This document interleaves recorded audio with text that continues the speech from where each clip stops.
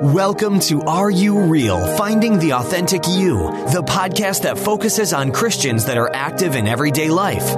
Join in as we speak to everyone from successful business owners to educators to athletes about their faith and how it helps them reach out and revolutionize those around them to do the same. And now get ready to roar with your host, the voice of manifestation, John Fuller.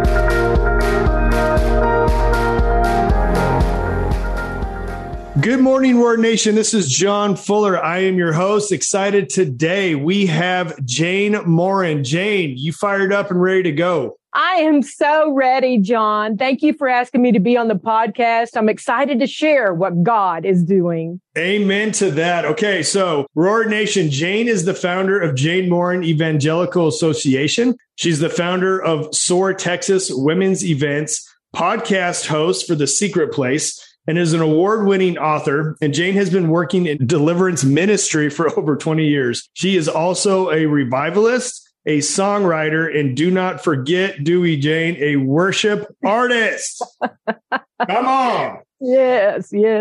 All right.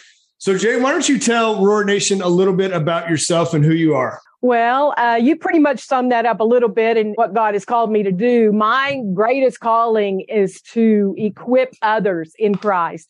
Second to that is to evangelize and reach the very people who do not know how much that Jesus loves them. And in everything that we do, we have a lot of legs to the Jane Morin Evangelical Association. We have the deliverance ministry, which we walk people through. You probably know my partners in that, Ruthie Dickey, Cher Butler, and your beautiful wife. Yes. Casey we're all partners in that and work together and doing that. And that ministry is called Bound No More. We are just so excited about what God's doing there. He's bringing people to us from basically all over the world to be set free. And it's humbling to even know that that's happening. But I'm so grateful that God saw fit to lead us down that road, to help us all kind of know each other, meet each other. And also, God has allowed me to open an equipping school called Remnant International Institute. Okay. And that kind of spun off of SOAR Texas Women's Events when we have God put in my heart about, I would say 8 years ago, a desire to not just have a women's conference for the sake of having a women's conference. Right. I wanted it to be a place where women could come in who have gifts and talents and be equipped, and we could support them and send them back out into their communities to serve the Lord. So that school kind of was a spinoff from that, where we go deeper. We just dive deeper and equip people for different types of ministries. This year, we focused, of course, on inner healing and deliverance. And next year, we'll be focusing on prophecy, dream interpretation, and evangelism. So I'm so excited. That's exciting. Okay, so I feel led. There's before we even this morning, just as I was making my drink and getting ready for this podcast, I was thinking about, I want to dive into some deliverance stuff. I just had a conversation with a bunch of gentlemen the other day, like basically say, well, how can I have a demon, right? I mean, you hear it all the time, or how can I be a Christian and have demonic activity in my life, whatever. I want to go down that road, but you hit on something that just caught my attention. And the quote you made is, you said, you equip others in Christ. And the first thing that I thought about was being healthy to equip. And the reason I'm bringing that up is because I've been saved now for 23 years. I've been around a lot of church, a lot of people, right? And what I've noticed is a lot of people are not healthy enough to see other people, quote, surpass them. If like there's this competition, right? It's like, I don't want to equip. I see pastors who don't want to equip, or I see other evangelists or people who are worried about, say, you or me. They don't want to allow us to come alongside them and pour into us because, quote, we might just do better than them or something stupid like that, right? Right. I want to get into that. How have you seen that? And how can people get healthy? Because that's really what it is. You have to be healthy and see your personal identity in Christ to not worry about that. So has that been a process for you by chance? Oh, yes. And listen, I grew up in an alcoholic abusive home, John. So with that, it wasn't a Christian home. I mean, my life story pretty much looks like a train wreck. Me too.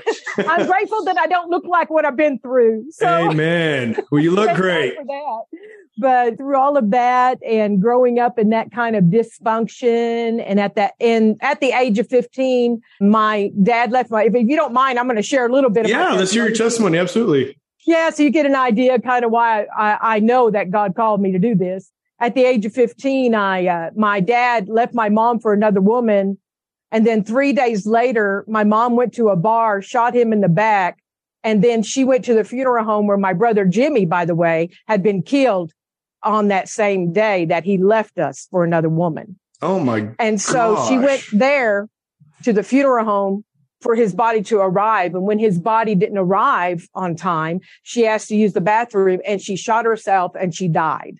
And so crisis hit our household like big time. It was already in turmoil with the alcohol abuse and all of that going on. But that was a milestone marker in my life because at that funeral, I found out how desperately I needed Jesus. Mm-hmm. And from that moment on, I asked Jesus to be the Lord of my life. And I've never turned back. Amen. It's not been easy. I still made some stupid decisions and I still have ignored things, in my younger Christian life that I shouldn't have ignored, like married a man who tried to kill me, so I had that kind of going on. Let me just let our listeners understand that when God tells you not to marry somebody, you better not marry Better be obedient, huh? There's a reason. Yeah. So I was walking in disobedience and married somebody that God told me not to marry. And, there's repercussions of that. When you disobey the Lord, you're going to pay the consequences of that. And so, for 19 years, I was in abuse, but I did have 4 lovely children and I thank God for my children. Amen. That was the only thing good that came out of that union. Amen. But, I had a lot of healing yet to still do, John, from all of that. So I went in and I was in counseling probably 3 years just for the domestic abuse and just the things I learned growing up, the behaviors. I was pretty introverted. I was bullied. I was molested as a young child. I mean, I had a lot of baggage. I may have still been in Jesus, but that old bag was on my back. Yes, I do. I totally know what you're saying. So I was so grateful because by the time I was 38 or 39, I began to be set free from a lot of these things that were in my life and holding me down. And it wasn't until then that someone spoke into my life and gave me my life verse, which is in Joshua 1:9. And it says, be strong and courageous. Do not be terrified or dismayed, for the Lord your God is with you wherever you go. And you know what that told me, John? It told me that, number one, I was going to grow a spine because I was pretty timid and introverted and I couldn't really talk to people very comfortably. And so I knew that God was going to give me boldness. And then secondly, the last part of that verse told me I was going to be going places. So I needed to pay attention, wake up and pay attention. And by that time in my life, I learned the critical importance of obeying Jesus because my life, like I said, was a train wreck from my disobedience. I thank God for teaching me that valuable lesson. And because I've been through all of that and God equipping myself and felt inadequate even in the ministry when I was called to serve the Lord, I was 16, John. But I didn't understand why I felt like I was called to preach. That wasn't in the denomination that I was in, that women were not allowed behind the pulpit. Yeah. So I went like, what do I do with that? So I just stuffed that away for a long time. I thought that must be my flesh and not the spirit. God revealed to me later on that I was spot on, or that he was spot on in telling me that. So do you feel like through everything you've been through and obviously getting healing and going through that process, it's allowed you, it's giving you the desire to help other people as far as like, I guess that thing is like, I don't care if you pass me up or have a bigger ministry or because I just see that all the time and I don't understand it. I'm like, why are we not just all teaming up and honestly just giving Jesus glory for who he is and what he does and then helping each other? But instead it becomes an unhealthy competition and obviously it's demonic. But I guess to go circle around to my question is because of everything you've been through, it's allowed you to see others, I guess, for who they are in Christ and to help them. Yes. Well, it certainly humbled me, number one. Yeah. And I think what you're talking about as far as the competition. And I've seen that in the Christian circles, and it's a shame. Yeah. I'm going to tell you, the Father's heart hurts over that. And it's really called pride. I mean, let's just call it for what it is. Amen. It's pride.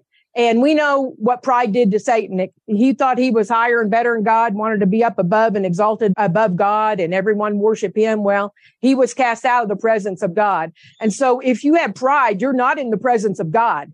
You're walking in the flesh. Ooh, that's good. So that's a scary place to be as a believer. Yes, it's very scary. And God will start closing doors right in front of you. He'll close doors. Well, the scripture that always comes to my mind, it says he resists the proud, but he gives grace to the humble. And I just I say, Lord, just guard my heart. I don't ever want to be prideful in an area, because I heard John Bevere one time say, he gave the analogy of a football player. And he said, it's like having a 300-pound linebacker standing in front of you. He said, you're not getting past them. Yeah. He said, when you have pride, you can keep hitting that wall as much as you want, but God will resist you. And I was like, oh man, I never want to deal with that resistance. Yeah, I know. No, thank you. Oh, amen, brother. I understand. Okay, so I'm excited about this. You said that you used to be kind of introverted, didn't like talking to people. I would never have guessed that. In 100 years, I would have figured you were always just bubbly and outgoing and just bold. At what point did you feel like that was like a spiritual shift? Something happened and all of a sudden you just felt this boldness and you're like, hey, world, here I am? Yeah, so initially it happened at my mom and my brother's funeral. When I accepted Jesus, I realized that I stopped looking down and I started looking up. I realized that he loved me. You know, the reality of Jesus' love in our lives. I'm sorry. The reality of that, knowing that you are loved that deeply, changes you. It changes your perspective, and it gives you the ability to have your chin lifted up. I mean, we stay humble, but God lifts us up and we can look at people in their eyes. I never did that before and I still don't do it because I have an eye impediment, but that's a joke. Anyway, I do have an eye issue where only one eye works at a time. And sometimes when I look at people, they look behind them like, are you looking at me? If someone's watching a video of this, they may wonder if I'm looking at the camera. I am. So that's hilarious. Jane, I got to share this one time. You're talking about God's love. I think all of us struggle with it at one point and at times. Yeah. And this was probably like 10 years ago. And I was really struggling with just receiving God's love. And I'll never forget, I was sitting in Amarillo, Texas in the Trinity parking lot. I had driven up there by myself. Casey couldn't make it that time. And they were doing prophetic ministry. And I was sitting in the parking lot and I felt it was like Jesus was sitting next to me in my van. And I felt the presence of God so strong. And he said, you're my favorite. And I just started crying. And I was like, how could you even say that? Like, I couldn't even receive it. And that went on for a short period of time while I go inside and I sit down, and they always minister in teams of 2 or 3. And I sat down and, one of them looked at me and it was a guy I remember. And he said, God wants you to know that you're his favorite. And man, I broke. I mean, yeah. I don't remember any other thing that was said besides that, because it was like he set me up in the parking lot to say that. And I doubted potentially what he was saying. And then it was confirmation when I get in there. And what I love about that is we're all God's favorite. Yes. You know why? Tell me. Because we're the bride of Christ. He loves the bride. Yes. He's in love with the bride. Amen. That's good. And if we're in Christ and he's in us, we're madly loved. Let's go a little bit around deliverance. So let's talk about it. I feel like that is that's been huge in my life and in Casey's. As you probably know, I have a very traumatic background, not quite as crazy as yours, but it's pretty traumatic. And so did Casey. And because of that, I just knew that I had crap in a bag of it and I needed to get rid of it. And I don't think that so many people realize we carry so much stuff that God never intended for us to carry, and he wants us to get rid of it. I want to hear your journey, how you got in deliverance and what that looks like and what you've learned. In those early parts of my Christian walk, I would find myself at the altar all the time trying to get rid of this baggage. I actually started labeling it backpack Christianity. We go and we lay it all on the altar. And before we leave, Before we leave, we pick it all back up, put it back in our backpack and carry it away. We don't leave it at the feet of Jesus. Amen. And I did that for 20 years. I just didn't leave it there. And is that because I didn't trust him? Probably. I probably did not have enough trust for that to be exposed. Let me say that. A lot of people carry that shame and that guilt, and they don't want to have that be exposed. And so in that, lots of times you'll see a lot of that. But how I started hearing about deliverance and all of that was, I don't know if this name means anything to you, but Dr. Mickey Bonner was an evangelist out of Texas here. And I did not live in Texas at the time, but he is the one who kind of mentored me in deliverance. I would say a little bit. I never was really taught deliverance, but he taught me how to pray, how to get into the throne of God and how to lay my burdens down. And he taught me about spiritual warfare. So he was my mentor, and I called him Pops. He's gone on to glory, and he changed thousands, millions of lives while he walked this earth. But I was so grateful that God put him in my life for that. And so that's where I received a lot of the things that broke off of my life, but I was still carrying things. So after the failure of my marriage and being in counseling for almost 3 years, a lot of things started breaking off because my counselor also was a deliverance minister. Wow. Which I didn't even know. She never even told me that. And so she just would see something in me and start praying over me. And then I had a passion to help other women that I could see. I had the spiritual gift of word of knowledge. So when someone walks by me, I can see, I get a download what's going on in their lives, and my heart would hurt and I'd want to help them. And so that's really where my passion comes from, is that I want to see other women and even men be set free from the bondage and leave the backpack at the altar and just realize how much Jesus loves them, that we're not what we've been through. We are his. It's not what we've been through that makes us us. Amen. It's that we're God's child and that he loves us. He's called every one of us to worship him. And if we come to that reality that we are not held back by the things that we've done or the things that have been put upon us, then we can begin to see a glimmer of hope and the light come and help us be able to walk the straight and narrow that God says, because that's a narrow road and it's a narrow gate. Amen. And when you got that baggage, you're walking like this. No kidding. So what do you think, like over all the years you've done ministry, things you've seen, what do you think holds most people back? Shame and pride. Okay. Those are two things that hold people back. Shame, too embarrassed, shame, and pride, too prideful to admit that they need help. Amen. So what would you say to me or the audience to say, okay, I have an area in my life, I'm struggling and probably have shame or pride. Like, what are the steps? And the reason I'm asking this is I want to give the audience, because we've all been down this road. You and I obviously have to get freedom. You have to recognize this. What would you say to that? Well, the shame or the pride usually comes from something. The shame for sure happens lots of times from outside things that have happened to us that we've held on to. Unforgiveness, somebody has wounded our heart, things like that. What we need to do is do some self-inspection. We need to see, am I holding a grudge against somebody? Did somebody hurt me and I've never forgiven them? Were my parents controlling? In my case, both of my parents were controlling. Yeah. So that's why they fought all the time. They were always fighting for control.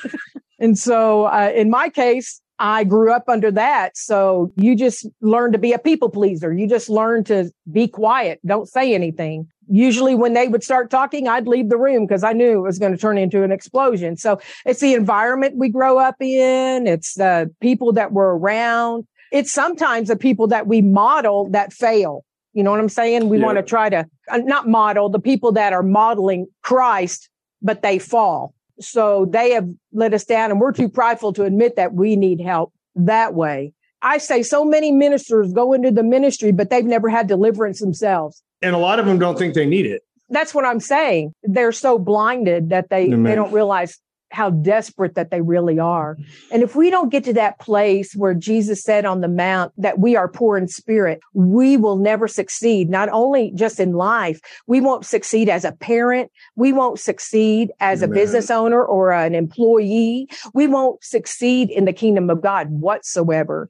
because basically we have to humble ourselves before a holy God. When you were talking about that, it made me think about, I got into deliverance ministry and learned a lot of it through Derek Prince. I found one of his books years ago and loved his stuff. I think it's the book, Thou Shalt Expel Demons. He's kind of talking about his history, and he was a pastor. And it's really interesting. He was a Cambridge professor. And for those who don't know, you might know, very smart, very intelligent man. He was an intellectual. But what was fascinating, his theology did not meet his reality. And I mean that to say is he didn't believe in deliverance. He didn't think in any of that stuff. He was just like, he didn't know what to think of it, but it didn't line up with what he thought. And then a lady manifested one day in his church is an early pastor. And he had to sit there and self-reflect and say, okay, what I believe and the reality of what just happened don't match. And I need to find out why. Yeah. And I love that because he is as smart of a man he was. He didn't think he was too smart for anything. He said, okay, what I think is wrong. And this is the reality of what's happening. And his theology changed through experience. And sometimes people think that things like we can't have demons or those things don't exist until you meet one. and then you realize they're real fast. I was one. Oh, man. Well, I know exactly what you're saying. And I mean, back in the 90s, I think there was a couple that I had met who had, and this is before I met Dr. Mickey Bonner, and they were giving deliverance. I would just say deliverance ministry a bad name. Let's just say it that way. They said, hey, do you want to get over this issue in your life? Well, sure. Come on over. We want to pray with you. And it wound up being, they wanted to talk to demons. And it was just really strange to me what they were doing. And then when I left, they said, now be careful. Those demons are following you home. Well, good grief. Gosh. You don't want anything to do with deliverance ministry after you hear that. No kidding. But so those are the people who give deliverance ministry a bad rap. Yeah. But deliverance ministry isn't like that. I have people who think the deliverance ministry is like The Exorcist, the head spinning around deal. I've seen it all. Well, yeah, you certainly have. When you do deliverance ministry, you do see it a lot. Yeah. But I think what's interesting is that what we've found out here in Odessa, especially since my pastor came to me, I guess about 4 or 5 years ago, and he said, Jane, if I give you an office in the church, will you just take care of these women in the church? And he said, also, you can use it for your ministry, because I know you have an international ministry. You can use it for your ministry too. I just need help. I mean, he realized he needed help. And we had a lot of hurting people, a lot of people who needed deliverance. And it is only magnified since that ministry kicked off 4 years ago. It's very common now on a Sunday morning for us to have people at the altar manifesting. But to me, that is church. Like, that is real life. I'm like, if I can't go to a hospital in Amarillo because I cut myself or I'm hurt, what's the point of going to the hospital? Yes. Right. And that should be church. If I have baggage and I got this backpack full of stuff and I can't come to church to get rid of it, then what's the point of church? There you go. Why even go? Why even go? I mean, I'm coming to get set free because Jesus wants to heal me at the altar. Yeah, and they have no idea why they're there. We always have visitors. They have no idea how they wind up there, but they wind up at the altar. They wind up being some who really need major deliverance, usually. So God's calling them in, and we're humbled by that. Of course, some other churches in the area, you were talking about how other ministers have an issue with other ministries that are successful, and they don't want you to be more successful than them. We have some churches in town who are jealous of that we have that ministry. And so, of course, they talk bad about you or belittle you or whatever. And, you got to grow some tough skin if you're going to be in the ministry. It's not for everybody. And if you can get out of the ministry, then get out of it. Because that's so funny you said that. These young guys coming up that I mentor, I mean, I'm to that age now where a lot of these guys around me are all younger. They're like, I want to do ministry and this and that. And I tell all of them the same thing. I said, it's not what you think it is. And I highly recommend not getting into ministry, because you're going to do more ministry outside of the church than you are inside of the church. And you have no idea what you're getting yourself into, because it's not for the faint of heart. And you got to have some tough skin, because people, Christians they'll kill you. Yeah. You'll get more adversity from the Christians than you will from the non-believer. No kidding. Really? So Jane, I want to ask you, I always like hearing a moment in somebody's life. I call it that Moses moment where you're standing at the Red Sea, right? And if God doesn't show up, you literally have no other options. And I feel like, and I want to hear a story. Maybe you have one as a faith builder for people, because all of us are going to face or have had a moment where you're standing at the Red Sea. And if it doesn't part, then you have no hope, but God always shows up. And I love that about him. Even maybe it's not how we think it's going to be, but he shows up. And I'm just curious if something comes to your mind where you were standing at that proverbial Red Sea and God showed up. Well, I have several mile markers like that. Yeah, let's hear them. One of them was not only when God called me and my husband, Gayton. I married him in 2002. And that's a man after God's own heart. I'm telling you, I call him Gayton the Great. Anyway, we married and we both were very mission minded, both very evangelical. God called us to go serve in Africa for short-term missions in 2005. At that time, I still was not really preaching. I was doing the music.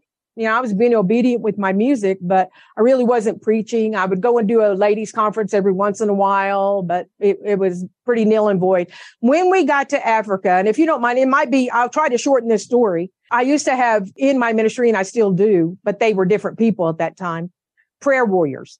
Yeah. And so they were praying into the Africa trip with us. And if they heard something from the Lord, they would call and tell me what's going on, right? So one of them called me 3 weeks before we left for Africa. And she said, Jane, I had a vision when I was praying for you about Africa. And I saw that you were going to go with the spirit of Esther, and the kings of the land were going to hold out their hand and welcome you in. And many souls were going to be delivered because of that. And they're going to want to lavish gifts on you. I mean, the things that she said, lavish gifts on you. And you're not going to want to take them because you know these people are poor, but you must take those gifts because you'll hurt them. If you don't take them, you'll hurt their heart. Yeah. Basically, that's what she said. And so 3 days before we left, another warrior called me. Now, mind you, none of these warriors knew each other. I did that on purpose. Okay. So then they could hear from the Lord, not each other. Yeah, absolutely. So, 3 days before we left for Africa, another warrior called and she said, Jane, I was praying and I had a vision of you. It was like Esther. I heard that you were going to be like an Esther going into the land of Africa, and the kings were going to hold their hand out to you, and you were going to be welcome. They were going to love you and lavish gifts on you. And the word that you speak is going to go out and many are going to be delivered. And I just thought, wow, these two people don't know each other. And so I just, John, I just put that in my heart and I pondered it and I thought, Lord, what are you doing? What are you doing? You know? Then we got to Africa and we spent almost a month there. But a lot of our job was to equip the other pastors. And we went to Rwanda, by the way. Okay. We were the first missionaries to go into Rwanda after the genocide. We went there and we were training the pastors and their wives, because a lot of them who stepped into the ministry simply had picked up a Bible that their dad had. And their dad had been killed in that genocide, and they just went on and wanted to be what their dad was, right? Mm-hmm. So they didn't really have any training, and some of their theology was off. So we would train them in that and then train them in evangelism. And the second or third day we were there, one of the pastors came from one of the close by villages, and he all us women, we were all in the bottom of the hotel just meeting down there and praying together. And he walked in and he said, I want one of your women to come and preach in our service tonight. I want my women to be blessed by your women. I wasn't in charge of this at all, by the way. We were invited. Okay. I wasn't over the group whatsoever. So the woman said, okay, we will pray. And so gave us the information. He left. We began to pray. And as we began to pray, the leader of the group, she bowed her head. And she goes, even before she said, Father in heaven, she stopped and she goes, I've already heard from the Lord. She was just like that. Wow. I've already heard from the Lord. And she goes, Jane, I don't know if this makes any sense to you, but I heard that you're to preach because you're our Esther. Confirmation. Had not told a soul. I had not told anybody. I just started weeping. And then I shared with the women what that meant. Now, this pastor had told us there was going to be just the women there, maybe 60 women. Well, when we showed up, there was about 200 people there. Wow. And they could only fit maybe 100 of them in their little church, but they had open windows, and the rest of them, the men and the children, sit out on the hill outside the church. I can remember getting up and going, Lord, I don't even know what to say to these people. just take over. Holy Spirit, take over. That was my prayer. Take over. And when I got on that platform, the first words that came out of my mouth was, I want to share something of the Father's heart with you. You know, the name of your country is a misnomer. Rwanda means the forgotten ones. But I want to let you know that I came 8,000 miles to tell you that God has not forgotten about you. Well, they lost all control, started dancing and worshiping for 20 minutes. And we had just gotten done with an hour worship service of dancing and worshiping. And I thought, boy, if every time I say something, we're going to break out and worship. We're going to be here for a while. But I just shared a simple testimony and the simple gospel message. And 60 people came to Jesus that night. And I thought, Lord, what are you doing? And everywhere I went, I was treated like royalty. And when I would show up at the hotel, the clerk would say, hey, I got something back here for you. Someone dropped this off. And I kept getting gifts at the hotel desk. People would drop off gifts. Oh. We had so many gifts. I couldn't fit them in my suitcase. I said, what am I going to do? Well, I'll just give everything away that I brought in my suitcase and I'll have room to take the gifts. That's awesome. So, I mean, long story, but that was a crossroad in my life. And I believe a important mile marker because God showed me who he called me to be. You know, to share the gospel. And yes, that I was a woman, but men came to Jesus that night too, that God uses women, even in men's lives, to share the gospel. That's good. You know, I want to hit on something I feel like is so important. Like when we see things like prophetic words. Okay. So the word that you got were kings were going to give you gifts, right? So the first thing I thought in my mind is like a natural king, right? With the crown, the whole thing.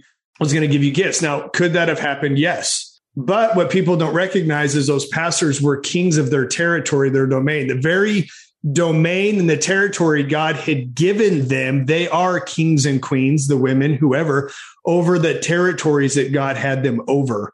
So a lot of times people miss the prophetic word. We'd say, well, no, a king didn't come. Well, a king did come, but we spiritually can't see that they're king. We're all kings and queens in God's kingdom, right? That's right. What God's given us. And I think sometimes people miss that. And that's such a beautiful word that you got because you received gifts from kings and queens and people gave royalty, gave you stuff in the spiritual realm that we don't even recognize. Well, John, we went into many places in the jungle, just common areas, and preached the gospel the whole time we were there. And we had 10,000 come to know Jesus on that trip. And you know how when you're here in the States and a missionary comes and they tell you that 10,000 or 20,000 came to Jesus, and you kind of go like, how many of those numbers are chalked up? You know, I mean, it doesn't make sense, right? Because we don't see the masses coming to Jesus here like that. So, but when you're in a foreign country like that, it is so different. And when that started happening, it'd be so remarkable. We would set up in the common area and they would say, Jane, now just go up there and start singing. Just start singing. And I go, okay. And I'd start singing and people would just be coming out from underneath trees. And before it was over with, thousands would be in front of us. It was amazing what God did. It was miraculous. Yes. I mean, the greatest miracle of all is having Jesus as the Lord of your life, believing in Christ and receiving him as your Lord and Savior. Yeah, especially when he's just flowing through you. Yes. It's so awesome. I was in tears. I don't know if you saw me. I had to take my glasses off when you were talking about it. So about 5, maybe 6 years ago, I was at a conference. They were just doing it as an exercise. They said, just rest in the Holy Spirit, see where he takes you. And I'd never had this experience before, but the Lord literally took me out of my body. It looked like Google Earth. I came up into the atmosphere. I've told very few people this, so this is now public, obviously. I feel privileged. Well, so he takes me out of the atmosphere in the earth. I'm looking at Earth and it moves. And then, if you've ever used Google Earth, all of a sudden, like you click on a spot, it sucks you in, like, right? It tunnels you into that spot. Well, the Lord takes me to what I believe was Uganda. And all of a sudden I'm like in this truck or this car and we're going down and the Holy Spirit tells me to start speaking life over their businesses and tells me to speak life over the water. And all of a sudden, as I'm speaking to things, they're happening. And he says, I want you to speak prophetic words, life over their commerce. And I started seeing like different things happening. And the Lord, it was almost like an Ezekiel moment where he was saying, okay, I want you to speak life over this. Now speak to this. Now speak to this. Oh, man. And as I was speaking to it, I was watching it happen. It's an unforgettable experience. I've never experienced anything like that since, but it was like, I literally got taken out of Amarillo, Texas and transferred over to Africa. And I was speaking life over the people, over their businesses. Beautiful. And it was so cool. So anyways, as you were saying that, it brought me to that memory and it put tears in my eyes. Well, brother, as you were saying that, I want to dovetail something in there because you shared about speaking life. I'm going to tell you another milestone in our life, or a mile marker about that God had brought us to the Red Sea and we had to cross it, was Gayton and I were living in Colorado.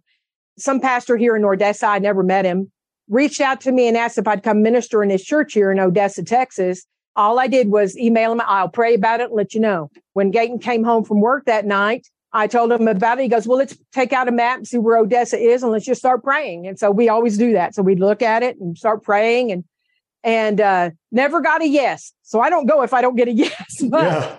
But we began to get a burden for Odessa, Texas. And we thought, what in the world is that? I mean, we were like burdened so heavy for this area. And we thought we better check that out. Well, at that time, our son was going to Hardin Simmons and he and his wife had invited us down for Thanksgiving that year. And so the pastor had reached out to me in September. So October, we said we were coming down.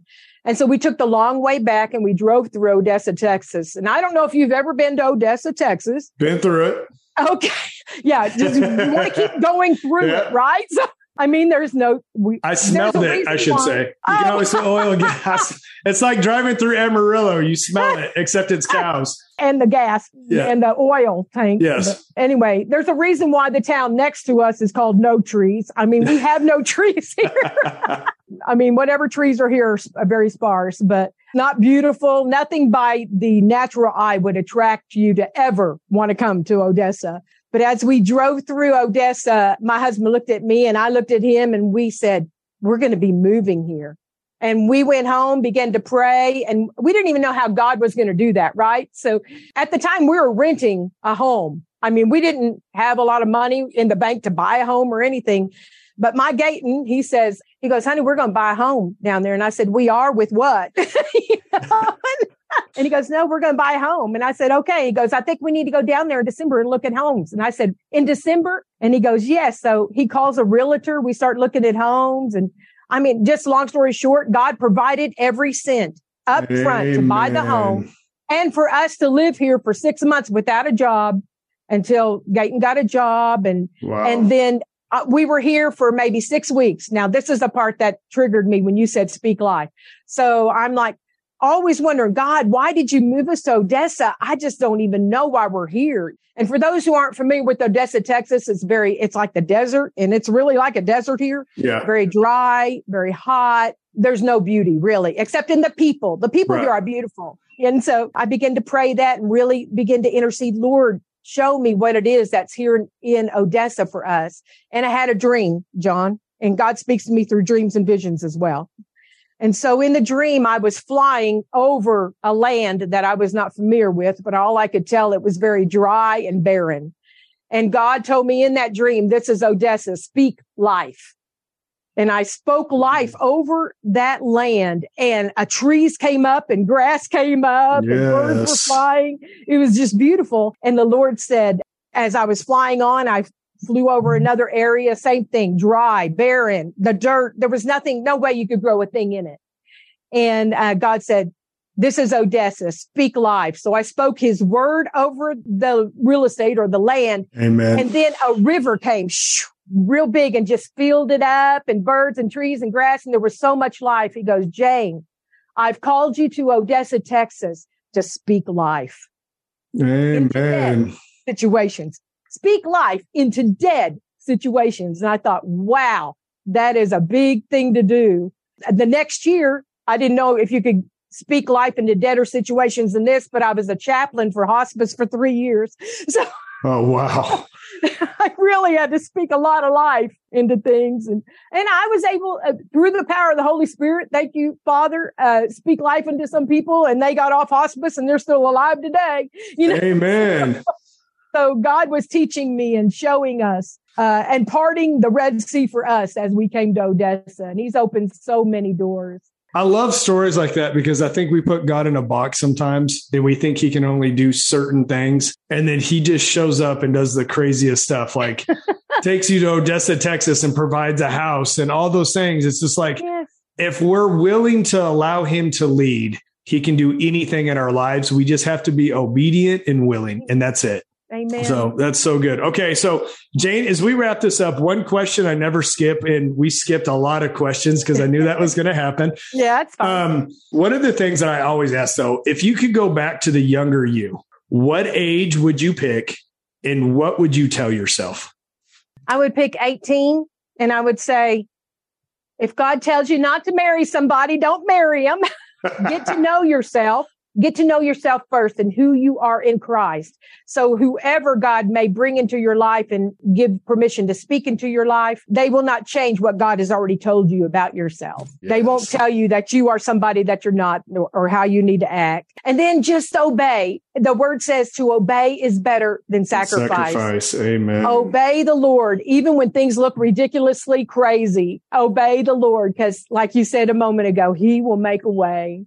He's crazy good. Gosh, man, we could go on and on just stories. Just the audience. I cannot emphasize enough. Just if you're willing to be obedient, God literally can do things you never thought possible or even imagined just by saying, I'm willing. Like, yes, Lord, just take me. Okay. So as we wrap up, how does our audience find you and if they want to be part of your ministry, find out more about you, your books and your resources? Well, like right now they can go to janemorin.com and they can learn a whole lot of things. If you don't mind, I like to plug SOAR Texas Women's events. We're getting ready. Yeah, we're getting ready for the big SOAR 2022 next week. And that is I already shared a little bit about what my wife's coming. It's a movement. Casey's coming. My wife's coming. I know. She's going to come and teach our prophetic worship class. I'm so excited. Oh, wow. That's exciting. I'll be camping and backpacking and fishing. Yay for you. And resting in the Lord. There you go. So if they want to learn more about SOAR Texas women's events and sign up, the registration's free, John, but they have to register and time's running out. So they can go on over to soartexas.net and register. And we would love to we have a few more seats left. And so they can register and we'd love to have them. Man, I am excited about that. That's going to be a fantastic event. So, okay. Yeah. And then what would you like to leave as we part? What parting advice would you like to leave with our audience? Search the Lord your God with all your heart, with all your mind. Trust Jesus because his plan for your life, I guarantee, I can tell you, his plan for your life is so much better than your plan for your life. Amen.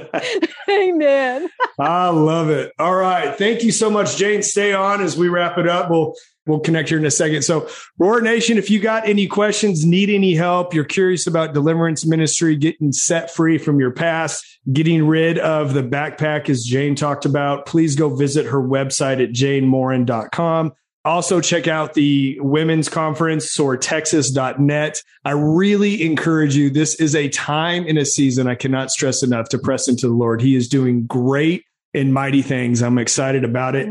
For those of you who are in Amarillo, Texas, please be on the lookout for us. This podcast is brought to you by New Life Homes. We do remodels and build new homes for people. That is how we provide for this podcast and allow to share the gospel is obviously through our business. So please help spread the word for those of you that are in the Panhandle area. So I love you guys. If you have questions, need help, please reach out to Casey or myself. And remember, be real, be authentic, and be you. God bless.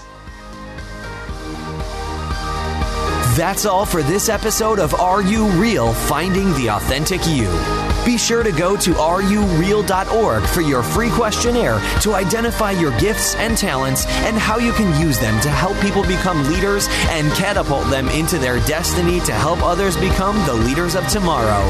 We appreciate you spending your time with us and look forward to helping you reach out and revolutionize next time on Are You Real? Finding the Authentic You.